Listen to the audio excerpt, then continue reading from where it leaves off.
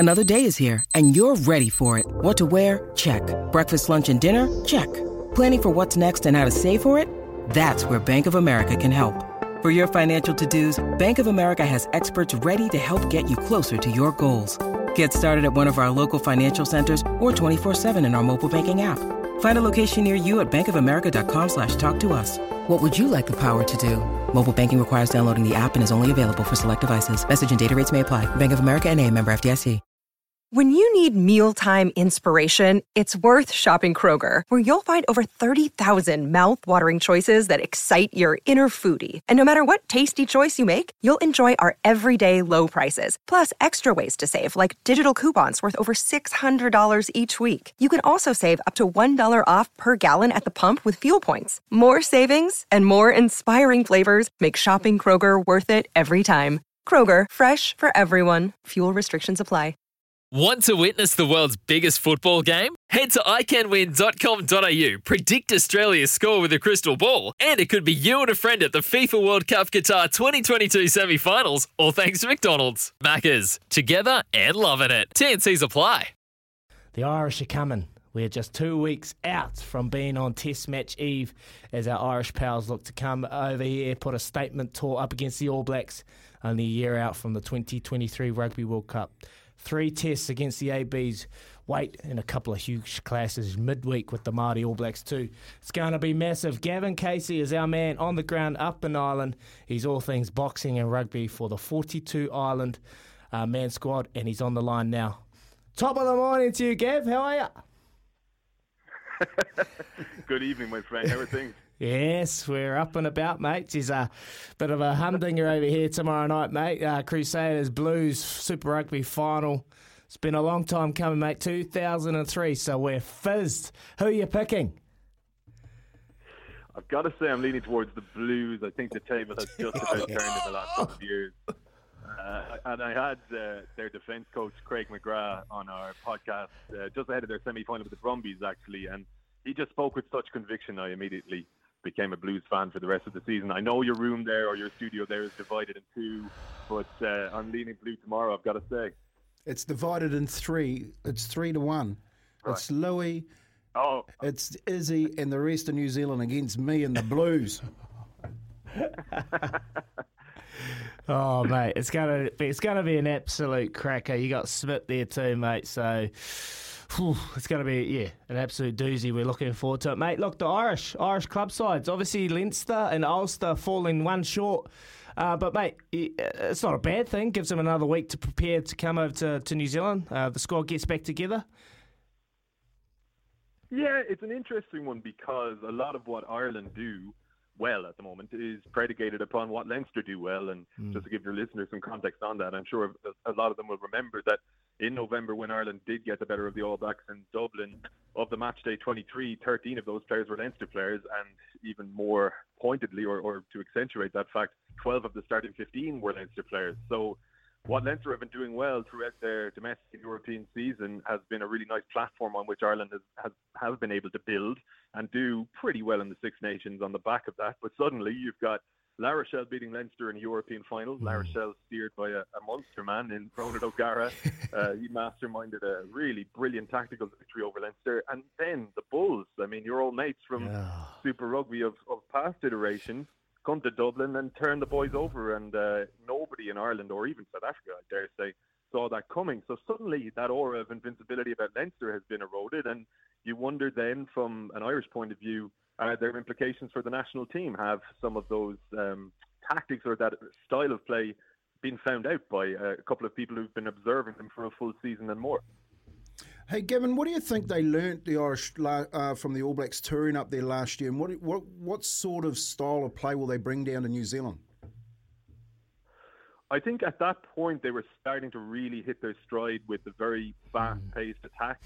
And it's something that you wouldn't necessarily have associated with Ireland, particularly under Schmidt, where it was very structured. It was obviously possession-based, but everything was about controlling a game under Schmidt. And under Andy Farrell, as much as there were speed bumps in the early part of his reign, it became a very fast-paced attack with Jamison Gibson Park, one of your old boys, a former Maori All Black, really pulling strings. And like the pace at which he plays the game is extreme. It's very difficult for defences to deal with, provided obviously you have go forward from your pack. And for most of the season, that Leinster pack and by proxy that Ireland pack were strong enough to get really fast ruck ball. I mean, the ruck speed for the Six Nations is something like 2.9 seconds. And even in the 2 games in Paris where we lost and in Twickenham where we made a meal of it but beat England in the end, still the ruck speed was pretty quick. And I felt that watching that game in November between Ireland and the All Blacks, New Zealand for the first time probably struggled to deal with Ireland's tempo. It's usually the other way around. And I'm sure Ian Foster will have been licking his lips at the prospect of reversing those arrears over the last few months. But I think Ireland, because now they have a little bit of momentum in terms of how they're playing with their attack, won't deviate too much from what we saw in Dublin. What I'm more fascinated about is how the All Blacks actually counter that. And I think looking at your squad, it's a statement of intent when you see guys like Peter Gus, Sawakula, Folau Fakatava, Roger Tuivasa-Sheck, Lester, Fayanga Hanuku. That really says to me one thing, which is that they're just going to try and blast us. You know, those are big units. Yeah. So it changes the dynamic a little bit, I think.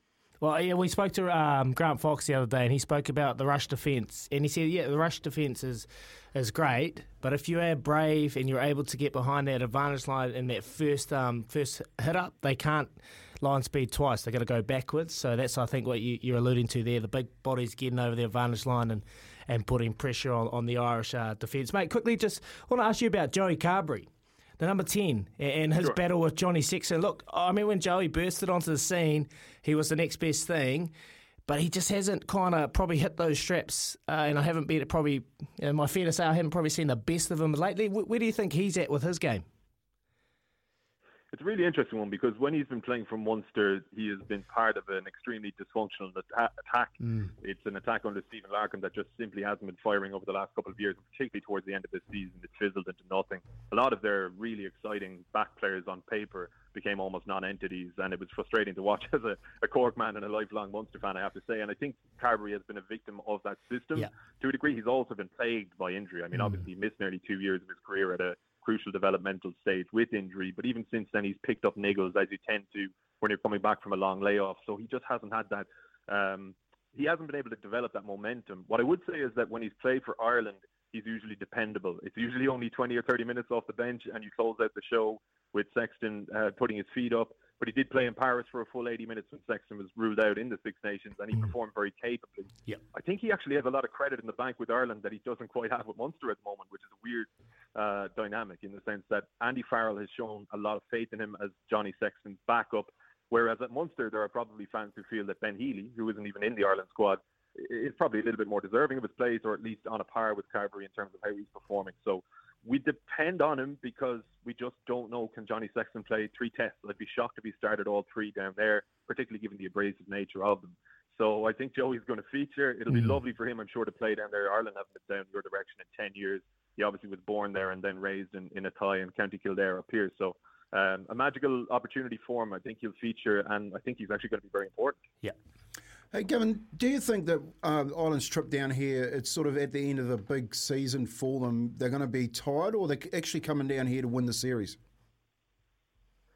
It's a really interesting one because a year out from the World Cup, I would imagine a lot of countries in the past would have gone down there and used it almost as an experimental tour, exposed some of those more fringe players or younger players to that type of fervent, sort of feral physicality and pace that New Zealand bring to the equation. But I actually get the impression from Ireland, even looking at the squad they've picked and from everything that Andy Farrell says, they're looking at it as an opportunity to win a series if they can do it and use that almost as a springboard from which they can attack the World Cup next year. We've never even won a test in New Zealand, so even if we were to win one, and I would say it's unlikely personally, it would be a bit of a feather in Andy Farrell's cap and offer a fair bit of momentum heading into the autumn and beyond. I think that purely because 3 of the last 5 tests have gone our way, we probably smell blood a little bit, but equally in the past we've been deluded in smelling blood against New Zealand, as you guys proved in the World Cup and on many other occasions. So I'm approaching this tour with an element of trepidation, but they are going to try and win it. I mean, they're going down, they're confident that they can turn your boys over. I just don't really share that confidence. Yeah, I think it's going to be an absolute cracker of a series, mate. Hey, I just got to ask you the question about fear factor. Do you think, up in the UK and an Irish perspective from your point of view, Do you think the All Blacks still hold that prestige and that fear from other teams, or you think that they see them now as an opportunity to get one over them? What's your take on that? Fear, no, but respect, absolutely. I think the fear factor has dissipated, and actually similarly to Leinster towards the end of this season, where I would have imagined that a lot of club sides in both the URC and in the Champions Cup would have feared them. It only takes one result, really, for that to dissipate. And I think based on what happened in New Zealand in November, and listen, bear in mind, we are very cognizant of the fact that you guys do treat those tours up to Europe as sort of experimental processes. But the defeat in Dublin, a slightly heavier defeat in Paris, and given what happened in the World Cup as well with England, the fear factor is certainly gone. The thing is that, look, that black jersey, those unbelievable players that you guys have will always command respect, and particularly in your house. There's nobody from Ireland going down there thinking, oh, we're going to turn these boys over or anything of the sort. But I do think that in past tours to New Zealand, I mean, Izzy, you played in one in 2012. We spoke about it last time I was on. You boys absolutely torched us. And at that point, I was a pretty decent Ireland team. They would have absolutely feared going to places like Dunedin and so on. I think that fear is gone now, but the respect is very much still alive. I don't think you have to worry about that. Oh, love it, mate. Hey, quickly before we let you go, Andrew Goodman, Crusaders assistant coach. He signed to coach at Leinster. Mate, it's pretty exciting news for Leinster, mate. I've been coached by Andrew Goody. He's outstanding, so you've picked a good one, mate. Yeah, it's a really exciting appointment for Leinster. He played there actually in about, 15 years ago or so ago, and he mentioned that he's excited actually to move back, not only for the new challenge, but to reintegrate himself into Dublin and just get to know this squad of players. It is a very special, talented bunch of players. And one thing that I find fascinating about some of these coaching moves over the years, like you guys had Ronan O'Gara down at Crusaders for a while, and the ideas and the philosophy and just the learnings he took from Canterbury back to France, where he started working again with La Rochelle. He speaks about it often. I think the more you can broaden your palette as a coach and working in both hemispheres, the better a coach you become. So I think that Leinster are getting a really exciting coach to replace Felipe Contepomi, who's gone to work for Michael Cheika with Argentina. And I do think he has a job in a sense, because I think a few of the elite club defences have figured out how to stifle Leinster's attack now. It's going to be over to Goody to flip that script next season. Oh, I loved being coached by Ronan O'Gara. Rog, when you come over to Crusaders, mate, it was invigorating. It just really gave me a lot of energy. I learned so much just from a Northern Hemisphere perspective. It was outstanding. I got a lot of respect for him, mate. Quickly before we let you go, Joe Parker, who does he fight next? You know what? He just signed a promotional deal with Boxer, one of the British promotional companies. He's going to be fighting on Sky Sports up in the UK. I mean, it's an interesting one because he was mooted to be fighting Joe Joyce, a British heavyweight, which would have been an absolutely amazing fight, a really close fight, I think. But because Joe Joyce is signed to a rival promoter and rival television company, I think that fight is off the cards now.